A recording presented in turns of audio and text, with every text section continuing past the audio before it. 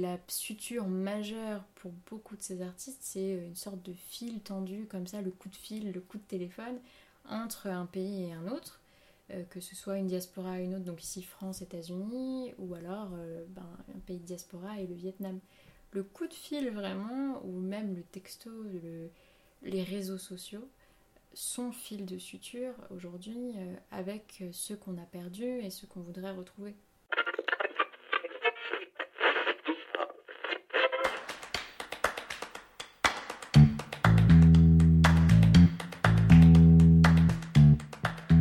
J'aime bien citer Alice Wally parce que c'est un peu le Thomas Sankara des Comores. Ce qui est important dans les constructions collectives kanak, c'est ceux qui portent la parole. On dit très souvent que les Portugais vivent pas en cité, c'est pas vrai, la moitié de ma cité c'était les Portugais.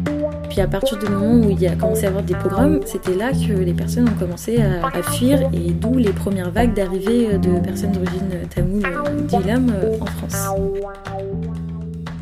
Diaspora et imaginaire des luttes. Cette mini-série du podcast de The Funambuliste, pour une fois en français, est une tentative de mise en valeur des récits de diaspora en France, ou bien de groupes sous domination coloniale française, dont les récits ne nous semblent pas assez relayés en France, y compris parfois dans le milieu militant. Notre espoir pour cette mini-série est de contribuer à notre petite échelle à l'expansion de nos imaginaires politiques, ainsi qu'au développement de solidarité entre groupes qui, d'une manière ou d'une autre, luttent contre les structures racistes et colonialistes françaises. Bonjour à toutes et à tous, on se retrouve pour un nouvel épisode du podcast Diaspora et imaginaire des luttes. Ça faisait un petit moment qu'on n'avait pas publié un épisode, mais on en prépare quelques-uns, notamment parce qu'on a ce numéro en ce moment de septembre-octobre 2022 du Funambuliste Magazine qui est dédié aux diasporas et qui est véritablement bâti de la même manière que ce podcast fonctionne. Donc je rappelle un peu, l'idée c'est vraiment de parler à la fois de la dimension diasporique, de groupes diasporiques en France, qui sont peut-être des groupes dont on parle, reste à savoir qui est ce on, quand je dis on parle un petit peu moins que d'autres, et puis aussi d'examiner finalement, de partager les imaginaires des luttes que beaucoup de personnes de la diaspora en question partagent dans l'histoire de la nation dont elles viennent. Et alors aujourd'hui, on va faire que la moitié de ces deux buts. Je vous explique dans une seconde, mais en attendant, je suis très heureux d'accueillir Eléonore Tran, qui est doctorante en histoire de l'art à Paris 8. Salut Eléonore. Salut. Merci beaucoup d'avoir accepté de parler d'un travail que je présenterai dans juste 2 secondes. Mais donc pour revenir à cette idée, aujourd'hui on va parler de la diaspora vietnamienne. Mais justement, on va véritablement rester sur la dimension diasporique, et notamment à travers le travail artistique d'un certain nombre d'artistes de cette diaspora, en France et ailleurs, on y reviendra. Et puis on aura sans aucun doute un autre épisode qui justement, lui, s'attachera plus à parler de la dimension un peu historique, de la lutte du Viet Minh pour décoloniser le Vietnam, mais dans le cadre de l'Indochine coloniale, contre la France entre 45 et 54. Et donc voilà. Alors, peut-être quelques petites précisions avant toute chose. On fait un épisode sur la diaspora vietnamienne. Ce qu'il faut peut-être quand même savoir, et ce que beaucoup de personnes sauront déjà, bien évidemment, c'est que finalement, on pourrait presque dire la diaspora sud-vietnamienne, dans la mesure où beaucoup des membres de cette diaspora viennent de trajectoires de refuge, notamment en 1975, au moment où le Sud-Vietnam ainsi que ses alliés états-uniens ont perdu la guerre dite du Vietnam, ce qui est quand même une appellation quand même assez problématique en soi déjà à la base. Et donc voilà, donc ça fait partie des diasporas, et c'est pour ça que c'est important d'en parler, des diasporas qui peut-être politiquement sont moins associées aux luttes anticoloniales ou de la gauche internationaliste, on va dire de manière plus générale, parce que c'est une diaspora qui est quand même à la base dans ses membres premiers anticommunistes, mais avec voilà, des trajectoires de fuite d'un régime qui n'avait rien de très positif à leur proposer pour utiliser des euphémismes. Mais donc voilà, ça me semble être quand même une petite introduction importante à faire pour bien comprendre un petit peu le contexte dans lequel on parle de cette diaspora particulière. Ceci étant dit, on va commencer de la même manière qu'on commence n'importe quel de ces épisodes. Et Eléonore, je vais justement te demander quel est ton lien personnel à toi, à cette diaspora, alors vietnamienne ou sud-vietnamienne. Alors, en essayant d'être le plus clair possible, parce que c'est une histoire qui est quand même assez compliquée. On a le temps. On a le temps. Je suis donc née d'un papa vietnamien et d'une maman française, mais mon lien à la diaspora, en fait, il est peut-être un peu plus lointain, et mon intérêt pour celle-ci, il vient pas forcément de là, et à juste titre, je pense, parce que justement, comme beaucoup de personnes qui ont un parent de cette génération qu'on appelle les boat people, donc qui sont arrivés en bateau après la chute de Saigon en 75. Mon père fait partie de ces gens qui n'a pas voulu, plutôt aimer c'est pas le bon terme, mais qui n'a pas voulu parler de ce qui s'était passé, ni de la traversée, ni de la guerre. Il était très jeune quand il est arrivé. Et donc pendant longtemps ça a été, voilà, je suis vietnamienne, mais c'était un concept un peu flou, une idée un peu floue, savoir qu'on venait du Vietnam, j'y allais pas très souvent. Bon, voilà, ça faisait partie de moi, mais sans vraiment que j'y prête attention et que je sois consciente des rites que je pouvais effectuer qui étaient proprement vietnamiens et qui faisaient partie de cette culture.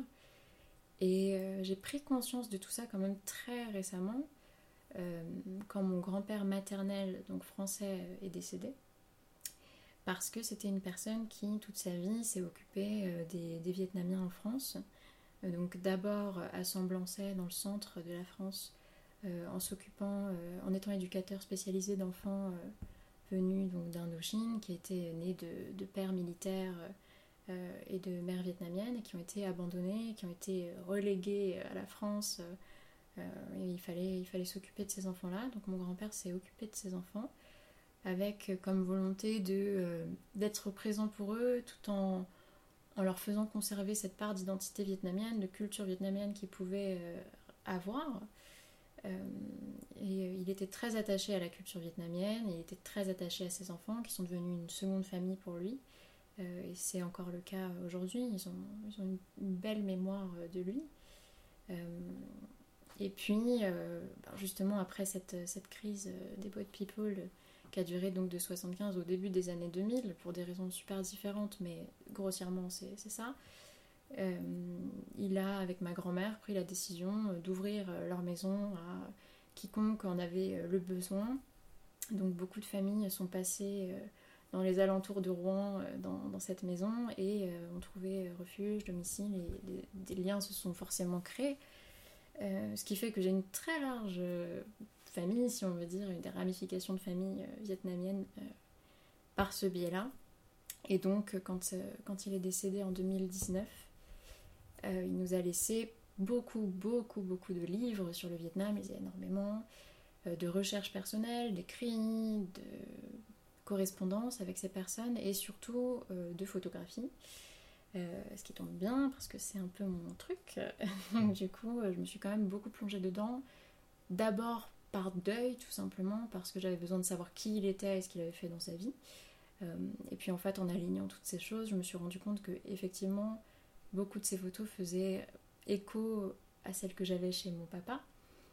Que dans les formes, dans les rites, dans plein de choses, les décors, tu vois, les hôtels, les photos d'hôtels, prier avant de manger, faire la fête du tête, etc. C'était des choses que je faisais sans en avoir plus conscience que ça finalement. Et ça m'a paru assez criant à ce moment-là, et je me suis dit, mais en fait, j'y connais rien. J'ai 24 ans et j'y connais rien. Et j'ai envie de savoir, et ça me manque de savoir. Donc je me suis mise un peu à farfouiller dans les affaires de mon père, dans ses photos. J'en ai retrouvé beaucoup, et là, pareil. C'était lui et ses frères, donc ils étaient 3, surtout à vadrouiller dans toute la France, faire leurs photos de vacances, etc. Il y avait quelque chose de profondément typiquement vietnamien dans la manière de poser, etc., qui faisait quoi, ces photos-là. Et pour moi, ça faisait sujet, et ça a fait sujet de recherche universitaire, mais c'est un sujet qui, et on reviendra du coup tout à l'heure dessus, qui a fait suture aussi pour moi, dans le fait que je me connaissais pas et que j'avais besoin de me connaître à travers ces photos-là. C'est des morceaux d'existence, des fragments de personnes, et qui me constituent aussi finalement. Donc voilà, le lien à la diaspora vietnamienne, c'est un lien de manque en fait.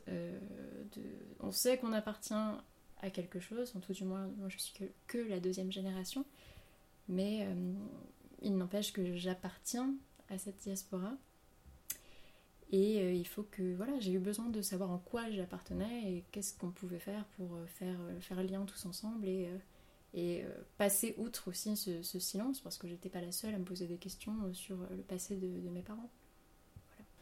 Et donc oui, on en vient alors au travail que tu as effectué au sein de la mémoire, que voilà, justement tu as appelé suture, alors avec un S entre parenthèses à la fin, donc singulier au pluriel, dans lequel tu t'attaches en tant qu'historienne de l'art, à travailler sur les travaux de 6 artistes, dont 5 font véritablement partie de la diaspora, et une 6e, Queen Lam, je crois que tu dirais qu'elle effectue des recherches qui sont tout à fait du même type, donc en fait on peut tout à fait l'associer aux 5 autres. Les 5 autres, pour les citer, et je suis sûr que tu en reparleras bien vite, mais aux États-Unis, il y a Mindan et Dinku Le. Au Canada, il y a l'amie Jacqueline Nguyen, enfin au Canada et ailleurs d'ailleurs, parce que et en Suède et en France. Donc Jacqueline que j'avais interviewée alors en anglais pour le coup, mais pour le podcast du funambuliste, et qui est une bonne amie. Et d'ailleurs, Eléonore et moi nous sommes rencontrés sur le tournage d'un film que Jacqueline faisait, et qui sortira dans quelques années sans doute. Et puis en France, Prune Phi et Bao Wang, qui est vraiment un artiste dont le travail m'a marqué. Enfin, je pense qu'on va y revenir, mais c'est vraiment quelque chose. Et donc voilà. Donc au centre de ce mémoire, bien sûr, il y a la question de la mémoire. La mémoire et son absence, souvent. Enfin, t'en as déjà un petit peu parlé dans ce que tu viens de dire. Et du coup, en préparant un peu cet épisode, je me posais la question de manière un peu bête, entre guillemets, mais en fait, ça sert à quoi finalement de vouloir à tout prix justement avoir accès à la mémoire? Et je me suis dit que mine de rien, il y avait quand même une dimension assez diasporique, enfin quelque chose d'assez... quelque chose qui est un peu inhérent à la diaspora, c'est effectivement un moment se rappeler, faire lien à la fois avec ce qu'a été sa propre famille ou une collectivité plus grande que ça. Et donc voilà, je voulais tout d'abord qu'on parle d'absence. Comment est-ce que tu l'abordes dans ce travail? La question de l'absence dans ce travail, c'est... Enfin, et de la mémoire, pardon, excuse-moi. La mémoire et de son absence. L'un va avec l'autre dans ce travail-là, c'est que justement, c'est le manque de mémoire qui a été moteur de cette recherche.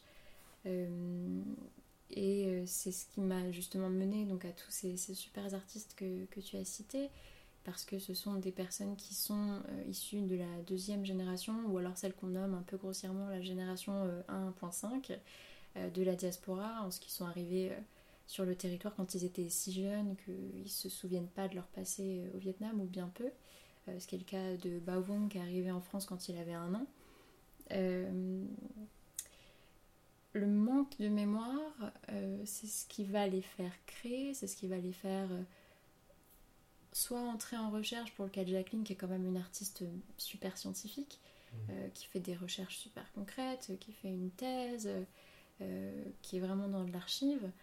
Et pour d'autres, ça va être un travail plus imaginaire, un travail de suture surtout de soi, parce que chez Jacqueline, c'est aussi un travail de suture collectif, c'est une volonté de refaire l'histoire plus justement en tout cas, une contre-histoire officielle à celle à la fois du Vietnam, qui est une histoire du parti unique, donc qui gomme quand même beaucoup d'aspérité au sein de la nation, parce qu'on n'a pas envie de se dire que le Vietnam a été scindé en deux, on a envie de se dire que c'est un pays qui est uni, ce qui est faux. Et puis l'histoire occidentale de la guerre du Vietnam qui laisse des traces médiatiques dans les films. Hollywood en a fait quand même bien des films sur cette guerre, et je suis en train de perdre le fil de ce que je dis, mais voilà, pour Jacqueline en tout cas, voilà, c'est rétablir une histoire qui serait plus juste et qu'on pourrait lire en se reconnaissant, une histoire humaine aussi, parce que c'est important de ne pas gommer l'individualité des personnes. Et dans ce même sens, donc du coup, Bao Vong ou Dinkule, qui lui aussi un peu entre les deux, vont faire des récits plus imaginaires, donc voilà, pour se suturer soi avant toute chose, parce que quand on manque de mémoire, quand on manque de souvenirs, ne serait-ce que d'enfance, quand on n'a pas de photos d'enfants, comme Dinkule n'en a pas parce qu'elles ont été détruites au Vietnam, quand ils ont fui, ils les ont laissées au Vietnam.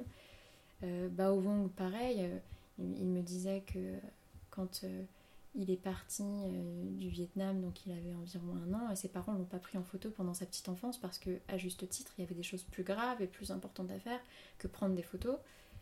Et c'est un manque considérable, c'est un trou dans la trame de nos propres vies, dans nos motifs personnels.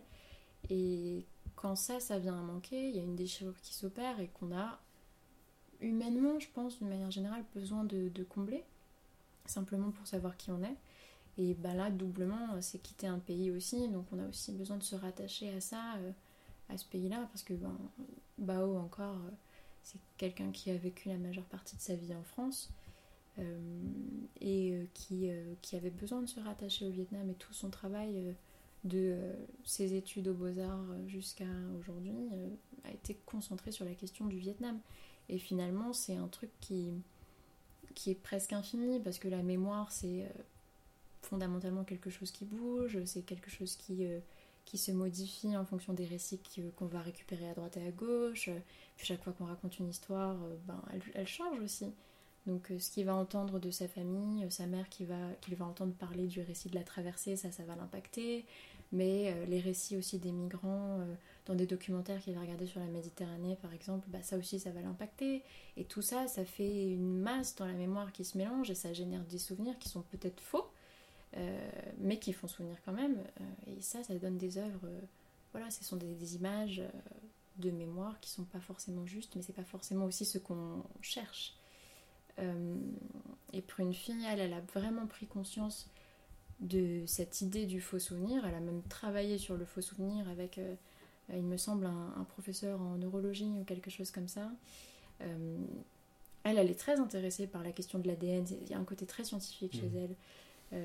Et donc du faux souvenir, et elle en fait toute une performance. Elle sait que y a des distorsions de la mémoire, et elle travaille aussi avec ça, et ça, il faut aussi se demander, je pense, pourquoi notre récit change et qu'est-ce qui fait qu'il change. Et ça fait aussi partie de notre histoire collective. Je pense que dans les deux cas, que ce soit le travail de Jacqueline qui soit un travail d'archive et de recherche, et le travail de Bao Vong par exemple, les deux se justifient, et les deux permettent une suture de mémoire, parce que ça remet sur le tapis cette question il y a un manque au sein de la diaspora vietnamienne notamment, surtout il y a ce silence très opaque, et face aux œuvres on a envie d'en parler. Et Bao disait justement que pas mal de personnes de la première génération qui avaient migré face à ces œuvres, notamment les crossings, donc les tableaux noirs avec l'océan, etc.,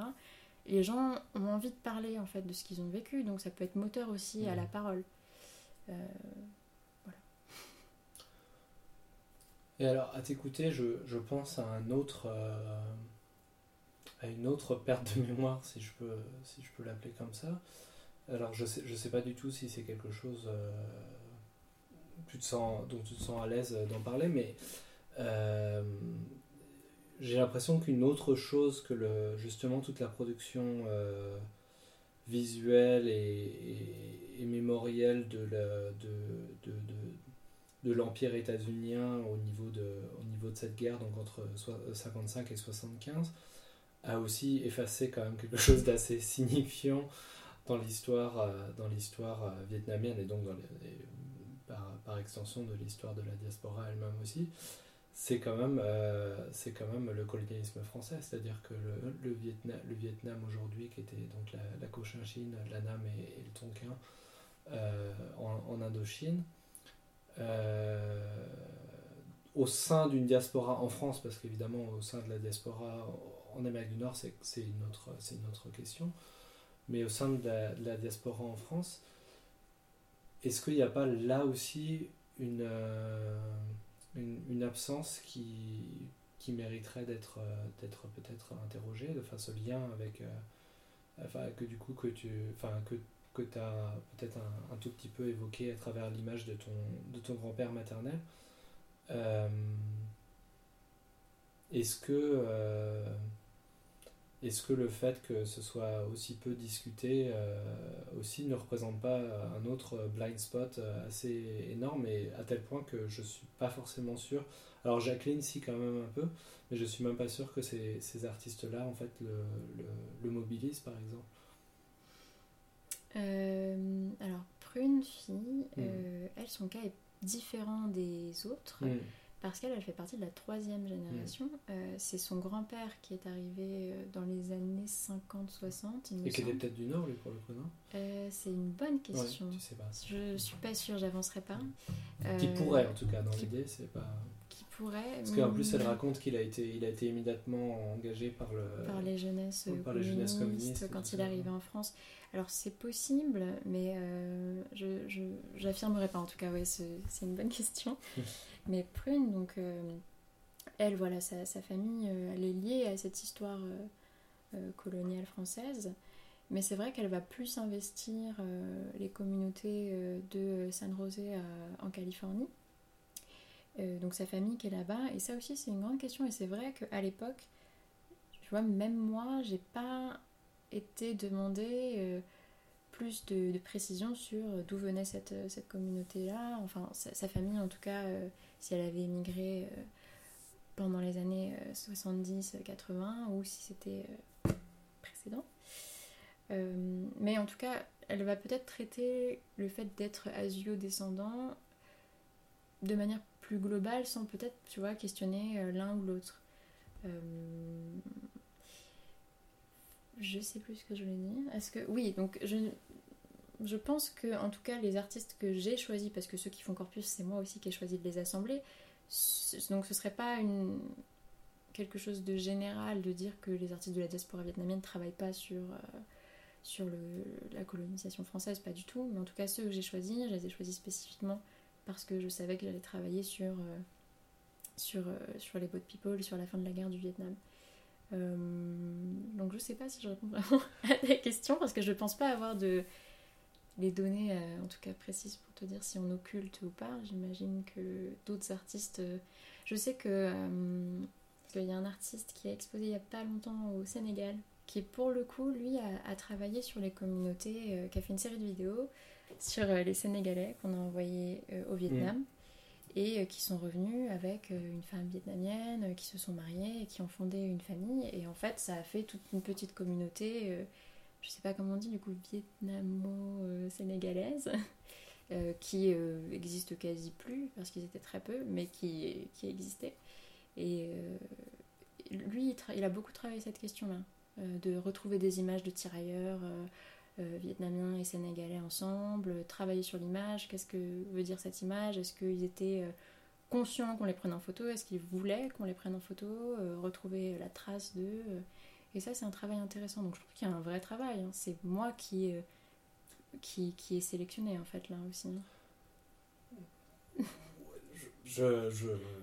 oui, je comprends, mais je pense que il y a ce que je disais sur le fait que la mémoire de ce qu'on appelle la guerre du Vietnam, qui même au sein même de l'empire colonial et la guerre avec les États-Unis, a complètement effacé quand même toute cette présence coloniale, cette domination coloniale qui est quand même très très dure, quoi. Et puis la guerre contre-révolutionnaire aussi de 45 à 54 à la sortie de la Seconde Guerre mondiale. Et c'est quelque chose qui semble quand même être un sujet relativement peu mobilisé au sein de la diaspora en France. Je trouve, enfin, dans un regard totalement exogène. C'est possible. Je pense que le côté aussi hollywoodien a fait que ça a été grandiose, que ça a écrasé aussi une mémoire précédente de guerre qui a peut-être été moins finalement un peu glamourisée aussi par le cinéma. Et ce qui fait que mine de rien, même en tant que Vietnamien des diasporas, on intègre vachement plus ces images-là, on visualise beaucoup mieux les événements, quand bien même ils sont hyper transformés par Hollywood. Je pense qu'il y a aussi de ça, effectivement, on a été envahi de films. Aujourd'hui encore, ça travaille beaucoup l'imaginaire, tu vois, et quand tu lis des guides touristiques jusqu'au début des années 2000, type Le Routard, Lonely Planet, etc., t'as toujours pour le Vietnam une petite partie sur les monuments à voir de la guerre du Vietnam, ou alors des citations du genre, comme disait tel personnage, I love the smell of napalm in the morning, tu vois. Non mais vraiment, et je te jure, c'est un guide du Routard non, c'est un Lonely Planet de 98 qui s'initie comme ça. Et t'as tout un parcours dedans où il faut voir donc Hamburger Hill, la zone démilitarisée, etc. Et il y a un truc un peu malsain qui fait qu'au Vietnam tu peux trouver des bars type Platoon ou Apocalypse Now. Et ça c'est bien sûr référencé dans les guides. Pour beaucoup, quand tu dis Vietnam, même quand tu dis ouais j'ai fait le Vietnam, etc., toutes ces locutions hyper quotidiennes qui rentrent dans le langage, ça montre aussi à quel point on a écrasé tout le reste, parce qu'on est envahi d'images sur ça. Et je pense que les Vietnamiens de la diaspora, ils n'ont pas fait exception à ça, ils ont été aussi envahis par ces images-là, et c'est ce que Dean Culey d'ailleurs dénonce beaucoup dans sa série From Vietnam to Hollywood. C'est vraiment ça, t'es envahi d'images qui s'entrecroisent entre elles, entre les photoshocks type Eddie Adams, Nick Hutt, etc., et les images de films comme Apocalypse Now, Full Metal Jacket. Et entre tout ça, t'as des photos vernaculaires, donc des photos du quotidien, des photos studio des années 60 du Vietnam, d'anonymes qui sont là, qui sont légion au Vietnam, qui n'appartiennent plus à personne parce qu'on les a abandonnés, parce que les gens sont morts. Tout ça, ça se mélange. Donc t'as une histoire humaine qui est complètement ensevelie sous des images de synthèse, en fait, de la fiction, mais de la fiction qui prend place dans nos mémoires comme étant mémoire réelle d'un événement. Alors que voilà. Parlons-en des photos, justement, c'était le prochain arrêt. Et justement, un petit peu cet imaginaire pictoriel très fort qui, à l'inverse, est mobilisé justement comme quelqu'un par Jacqueline, mais en fait par Bindan aussi, et puis par bien d'autres. À savoir les photos beaucoup plus... alors ce que toi t'appelles photo vernaculaire, ce qui a peut-être besoin d'être défini, et puis oui, beaucoup la photo de famille, en fait. Bon, il y a eu pas mal d'écrits universitaires sur la photo de famille et tout ça, mais mine de rien, penchons-y nous, dans la mesure où là encore il y a pas beaucoup d'objets plus diasporiques que la photo de famille. Si vraiment on accepte de ne plus le voir en tant que sujet de photos de famille, chose que quand même je pense qu'on est beaucoup à pas forcément adorer faire le jour où on l'apprend, mais de plutôt regarder cette photo et de comprendre un petit peu toutes les trajectoires de vie qu'elle contient en elle-même, pour un peu qu'on veuille bien la mobiliser, la faire parler. C'est vrai que du coup là on est bien loin de The Deer Hunter et puis Full Metal Jacket, quoi. Donc enfin qu'est-ce que dans ton travail tu trouves que ces photos réussissent à mobiliser en termes justement de mémoire? Alors pour revenir sur photo vernaculaire, quand même, comme ça ça reste clair. La notion de photo vernaculaire, ce sera on va dire, voilà, globalement. De la photo dite utile, il n'y a pas de but artistique, c'est très utilitaire. Ça peut être la photo de famille qu'on va faire, ça peut être une radiographie, ça peut être la photo de ta plaque d'immatriculation parce que tu vas prendre un PV. C'est vraiment toutes ces photos-là qu'on fait sur nos téléphones, la pizza que tu as mangée ce midi, ou ce genre de trucs. Et donc dans les photos vernaculaires, il y a les photos de famille, mais ces photos-là... elles peuvent être... En fait, ce sont des photos compliquées, les photos de famille, parce que on leur a reproché, à juste titre, mais je trouve que c'est ce qui fait leur force, d'être des photos qui se ressemblaient toutes, chaque famille a les mêmes photos, les anniversaires, la lumière éteinte, le flash qui brûle à peu près les visages de tout le monde, les yeux rouges, le lapin, voilà, on les a toutes ces photos. Les événements, voilà, fin du lycée, le bac, etc., tous les rites de passage de vie qui sont importants, et les mariages, etc. Et donc ça, on leur a reproché parce qu'elles étaient légion, parce qu'elles n'auraient pas d'autre utilité qu'au sein d'une famille, et quand elles sortent de ce cercle-là, elles ne servent pas, elles servent à personne, elles n'ont pas d'intention artistique en soi, donc forcément, qu'est-ce qu'on fait de ça ? On la jette ou quoi ? Et puis en fait, avec ces artistes-là, surtout Dean Culey et Bao Wong, et Bindan aussi d'ailleurs, aux États-Unis, elles ont une force justement dans cette logique hyper... comment dire ? Le fait qu'elles soient identiques dans leur forme, c'est ce qui fait qu'elles sont intéressantes. Parce que ce sont des gens qui, particulièrement Bao et Dean, n'ont pas de photos de famille. Il y a eu un manque, on l'a dit tout à l'heure, il y a eu destruction de photos parce que pour Dean Culey, tout simplement, quand ils ont quitté le Vietnam, ces photos-là, c'était des preuves contre eux aussi. C'était le cas de beaucoup de Sud-Vietnamiens. Il fallait détruire les photos ou au moins les enterrer. Et je trouve que c'est aussi significatif d'enterrer les photos, d'oublier qui on était pour se sauver, de reléguer, tu vois, au strate de l'inconscient ce qu'on était pour survivre, pour éviter d'être dénoncé au parti, où le parti voit qu'on a collaboré avec les Américains, ou qu'on a eu un mode de vie qui était contre ce qui était désormais la norme.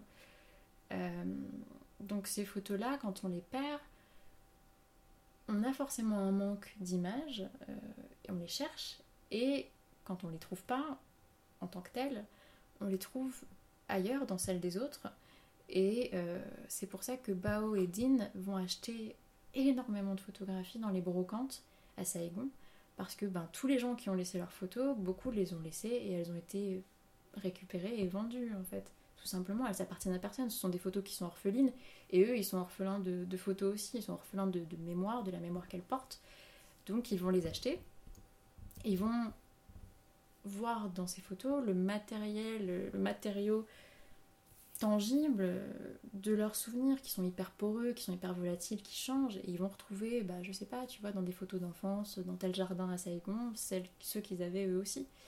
Et c'est grâce à ça qu'ils opèrent déjà un premier travail qui est pas suffisant, parce qu'eux ils vont faire en sorte de transformer cette matière photographique pour que ça fasse récit, pour que ce soit plus cohérent avec leurs propres souvenirs, et à plus grande échelle, surtout pour Dean, à une échelle collective, parce que lui il se rend bien compte que ce matériau-là, il lui sert à lui, mais il peut servir à bien d'autres Vietnamiens qui ont aussi besoin de photos.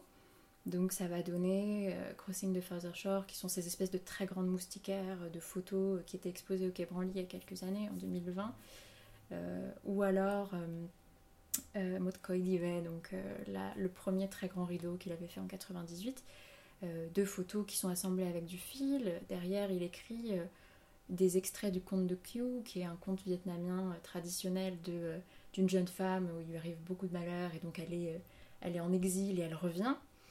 Et Mot Coi Diva, c'est une chanson qui veut dire, donc c'est le perpétuel retour en gros. Il écrit donc des morceaux de ce conte-là derrière les photos, il écrit des témoignages de boat people vietnamiens, il écrit aussi des extraits de lettres de soldats américains. Tout ça en ensemble, ça fait des grands tissus d'albums photos autour desquels tu peux tourner, que tu peux regarder et t'approprier. Et Bao Wang, lui, il va carrément impacter la matière pour montrer que sa mémoire elle est amputée. Il va déchirer parfois les photos, ou alors récupérer les photos qui justement sont abîmées et les prolonger par du dessin, du collage, de l'aquarelle. Du cadre, ouais. C'est ça. Et en fait, c'est aussi, tu vois, laisser libre cours à lui ce qui lui reste de mémoire. C'est extirper vraiment la mémoire et la rendre sur la photo. Et en faire une image nouvelle qui correspondrait plus précisément à ce que lui cherche, en fait. Donc ces photos vernaculaires, elles sont comment dire, elles sont témoignages, mais elles sont aussi réceptacles de quelque chose. Et pour Bindan, c'est différent parce que c'est la seule personne que j'ai pas pu interviewer. Mais c'est quelqu'un qui a fait un travail peut-être un peu comme Jacqueline finalement de terrain aussi, dans le Nebraska, où il a récupéré auprès de la communauté vietnamienne de Lincoln plein de photos de famille. Et puis lui, par contre, ces photos, il en a fait une sorte de gros collage. Et il a continué ces collages-là en prenant en photo des années après les personnes qui vivent dans la communauté, leur manière de vivre. Et tu vois là d'ailleurs qu'il y a résurgence de plein de choses. Le drapeau sud-vietnamien est toujours présent, en tout cas pour les plus âgés de cette communauté. Mais il est encore aujourd'hui. Hein. Moi, je me souviens avoir fait un tête à Philadelphie et le drapeau de la sud-vietnamien. C'est sûr. Aux grandes dames, enfin pas aux grandes dames, mais non, c'est un peu plus compliqué, mais d'ailleurs c'était là que c'était intéressant aussi de voir la deuxième ou troisième génération de jeunes vietnamiens qui eux étaient woke, si je peux dire ça comme ça, et qui du coup quand même avaient un problème à ce que la dimension un peu conservatrice de leurs aînés s'exprime comme ça, et d'un autre côté évidemment un respect pour les aînés enfin, il y avait toute une négociation qui était quand même très intéressante que pour une fille a bien d'ailleurs vu en allant voir sa famille en Californie. Et justement Bindan, c'est ce drapeau, d'ailleurs il y a des états aux États-Unis où il est reconnu comme existant officiellement, ce drapeau. Et donc tu vois les personnes plus âgées effectivement avoir ce drapeau avec eux, et quand tu continues à regarder l'exposition de ces photos là, les plus jeunes, eux, tu vois qu'il y a un mélange entre la culture américaine qu'ils ont aussi embrassée en un sens, parce qu'ils sont éduqués là-bas, ils vont à l'école là-bas, tout en essayant d'y insuffler leur culture vietnamienne. Et Prune justement s'est rendu compte de ça en y allant. Et elle me disait que justement ils essayaient d'insuffler quelque chose de moderne dans la culture vietnamienne, des musiques qui sont peut-être moins traditionnelles, peut-être un peu plus électro, etc. Mais ça reste vietnamien, mais essayer de changer les choses effectivement. Et puis alors, la photo n'échappe pas aux relents, si ce n'est coloniaux, en tout cas orientalistes des musées ethnographiques, comme nous le montre Jacqueline, ou à un moment dans une collection du musée ethnographique de Stockholm, ou je sais plus, oui, retrouve une image dont les commissaires d'expo n'avaient aucune idée de ce qu'elle était. Tu peux nous dire ce qu'en l'occurrence elle était. Oui, en fait, c'était l'impératrice Nam Phuong. Donc Jacqueline a reconnu cette photo parce qu'elle avait à peu près la même dans ses archives familiales. C'est la dernière impératrice du Cochinchine, c'est ça? Ouais, c'est ça. Et donc ça l'a fait se questionner en fait, de voir cette archive qui était là depuis, je sais plus, elle avait relevé la date, mais qui était entrée dans les collections depuis très longtemps, sans être sortie de là. Elle avait ce numéro d'inventaire et puis c'était tout, quoi. Et ça fait question en fait, à quoi ça sert, à qui servent les musées, pourquoi est-ce qu'on entasse ces photos là, qu'est-ce qu'on en fait. Et elle est, voilà, c'est ça, c'est reconstruire une histoire de la photo qui soit humaine aussi, et notamment de la photo au Vietnam. Mais ça, c'est un sujet qui lui appartient bien mieux qu'à moi, et j'ai pas envie d'empiéter non plus sur ces plates-bandes là. Mais je pense que dans sa pratique artistique aussi, c'est ce qui fait qu'elle va créer des œuvres sur la porosité aussi du matériau photographique, parce que la photo elle n'est pas éternelle non plus. Elle existe sur papier, elle est destructible, elle peut être mise, reléguée au placard, archivée, mais totalement oubliée. Ces photos vernaculaires que là les artistes de la diaspora récupèrent, c'est aussi une sorte de manière de faire archive, mais une archive qui soit vivante, une archive qui serve. pas une archive muséale qui soit là pour être là, parce qu'il faut conserver. Je pense que c'est ça qui est intéressant aussi dans la collecte de Dean et de Bao, et de Jacqueline aussi, mais sur un autre versant. C'est que ça constitue quelque chose de différent, et Bindan, son travail, c'est un vrai travail aussi finalement d'historien. De montrer les communautés vietnamiennes de la diaspora, c'est montrer un Vietnam qui est différent du Vietnam entre les frontières tel quel. C'est faire une histoire de la diaspora aussi, et ça manque cruellement, parce que c'est fédérateur d'avoir une histoire commune, d'avoir une archive, de savoir où chercher des réponses quand on n'en a pas dans ses propres familles.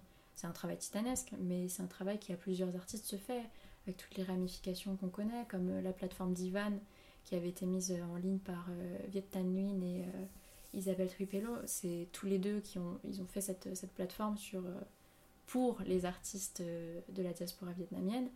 Ça permet quand même beaucoup de choses. C'est des mises en réseau qui sont importantes. Donc les diasporas, elles font le Vietnam, elles font une histoire différente du Vietnam qui est complémentaire à celle du Vietnam. Je ne sais pas si c'est très clair, mais...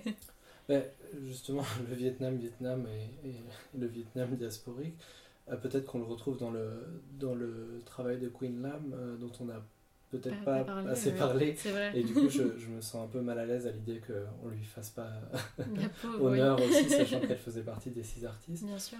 Du coup, est-ce que tu peux nous parler, elle, de sa pratique, presque on pourrait dire investigatrice, à travers des photos d'époque qu'elle reconstitue en fait?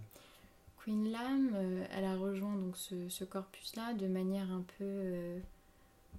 peu compliquée, mais importante en tout cas, parce que justement, elle, c'est l'autre versant, c'est le versant vietnamien, qui ne retrouve pas non plus l'histoire qu'elle cherche dans l'histoire officielle, parce que donc elle est du Nord Vietnam initialement. Elle a souvenir de sa famille qui migre dans le sud sans savoir pourquoi. Enfin, elle ne savait pas pourquoi.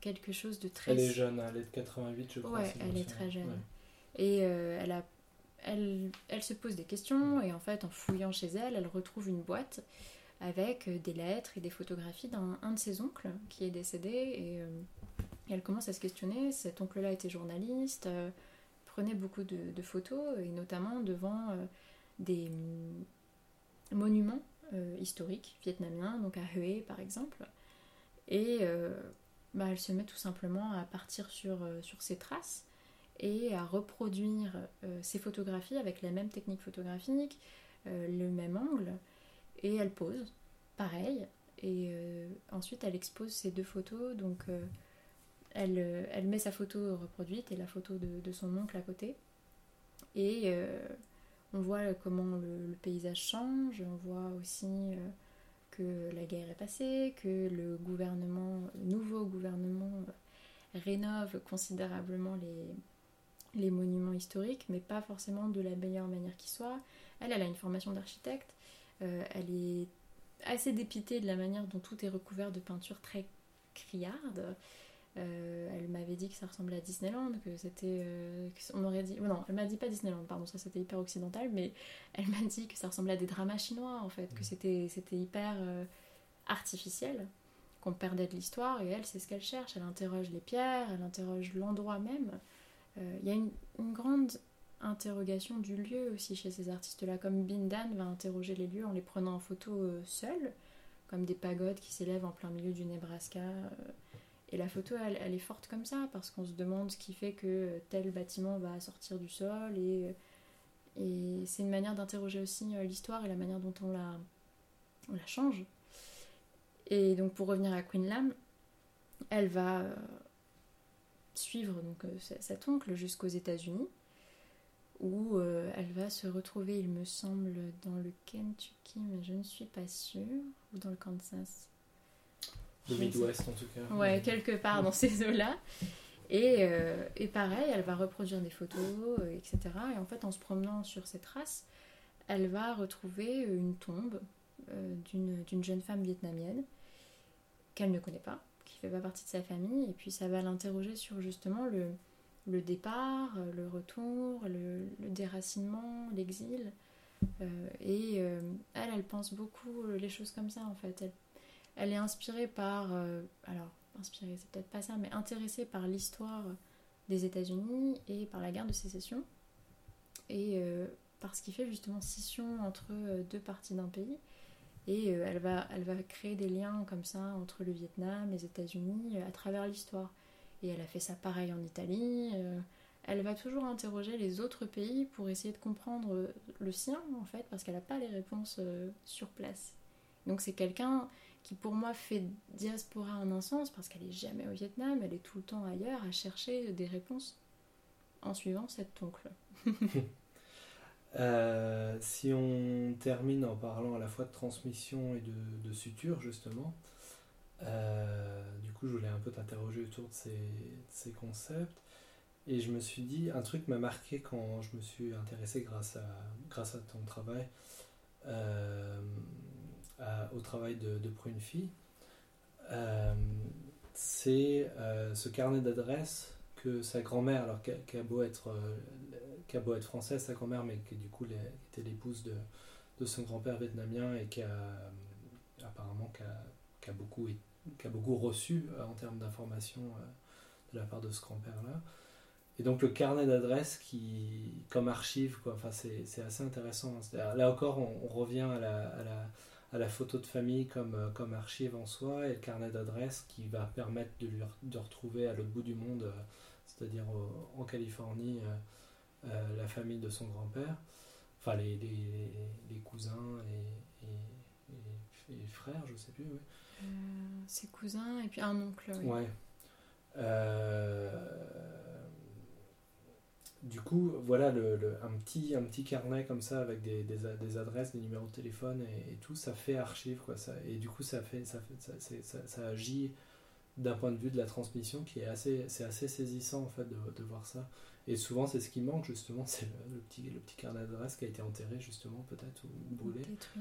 Et est-ce que tu peux nous en parler et qu'est-ce que c'est que du coup tu l'as déjà pas mal utilisé le terme suturé, suture, mais sans forcément nécessairement nous dire ce à quoi tu penses quand tu dis ça.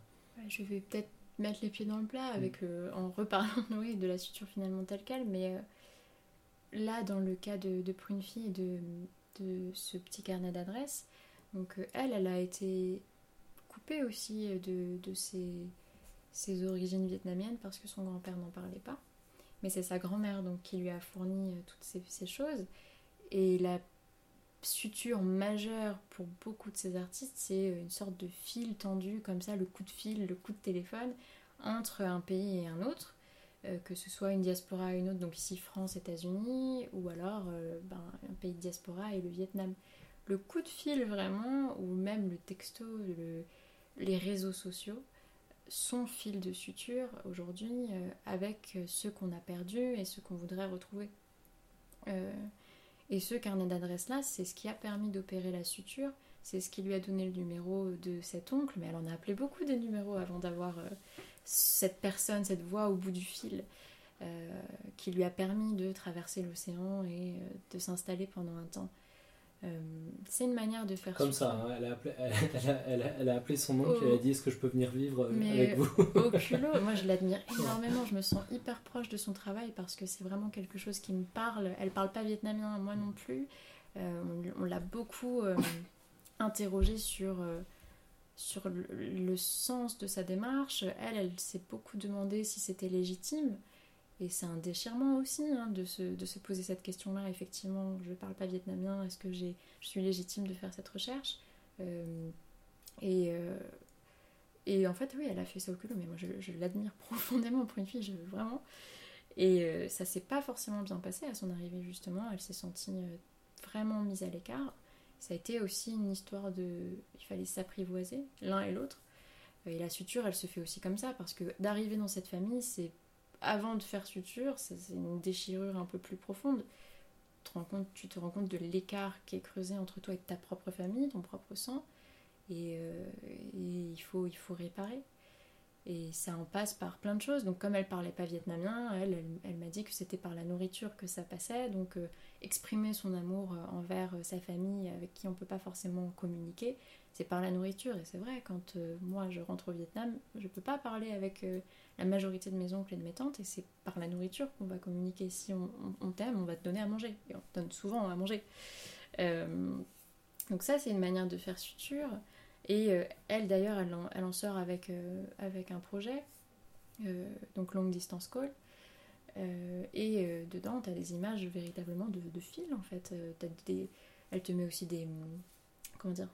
des sparadraps, des scotch. C'est ça, il faut panser la plaie, il faut rapprocher les deux bords de la peau. Il y a tout un travail d'analogie, de métaphore qui peut se faire avec la suture. Et l'idée du fil en soi, c'est même pour Dean, qui peut-être le plus simple à reprendre avec toutes ces images de fil et de couture, c'est de reconstituer une trame de son histoire. Donc c'est pareil, tu vois, t'imagines le fil sur la trame et avec la navette, voilà. Et puis tu reprends l'idée de la navette entre deux rives, tu passes d'un côté à un autre et tu repars et tu reviens, parce que ces artistes-là, ils sont en mouvement tout le temps. Ils sont en France, ils sont au Vietnam, et puis ils reviennent en France, et puis ils repartent, puis ils vont dans une diaspora, et puis une autre. Ce sont des personnes qui bougent considérablement, et qui font en sorte que, plus ou moins, tout ça se rapproche, en fait, que ça constitue un Vietnam un peu global, quoi. Parfait, je pense que ça nous offre une belle conclusion justement à la fois sur ces questions-là et puis sur le travail de ces 6 artistes que du coup j'imagine les auditrices et auditeurs ne manqueront pas d'aller voir le travail. Éléonore, encore un grand merci et puis écoute, bon courage pour ton doctorat qui va continuer, je crois, à mobiliser toutes ces questions. Merci beaucoup de m'avoir reçu, c'était avec plaisir.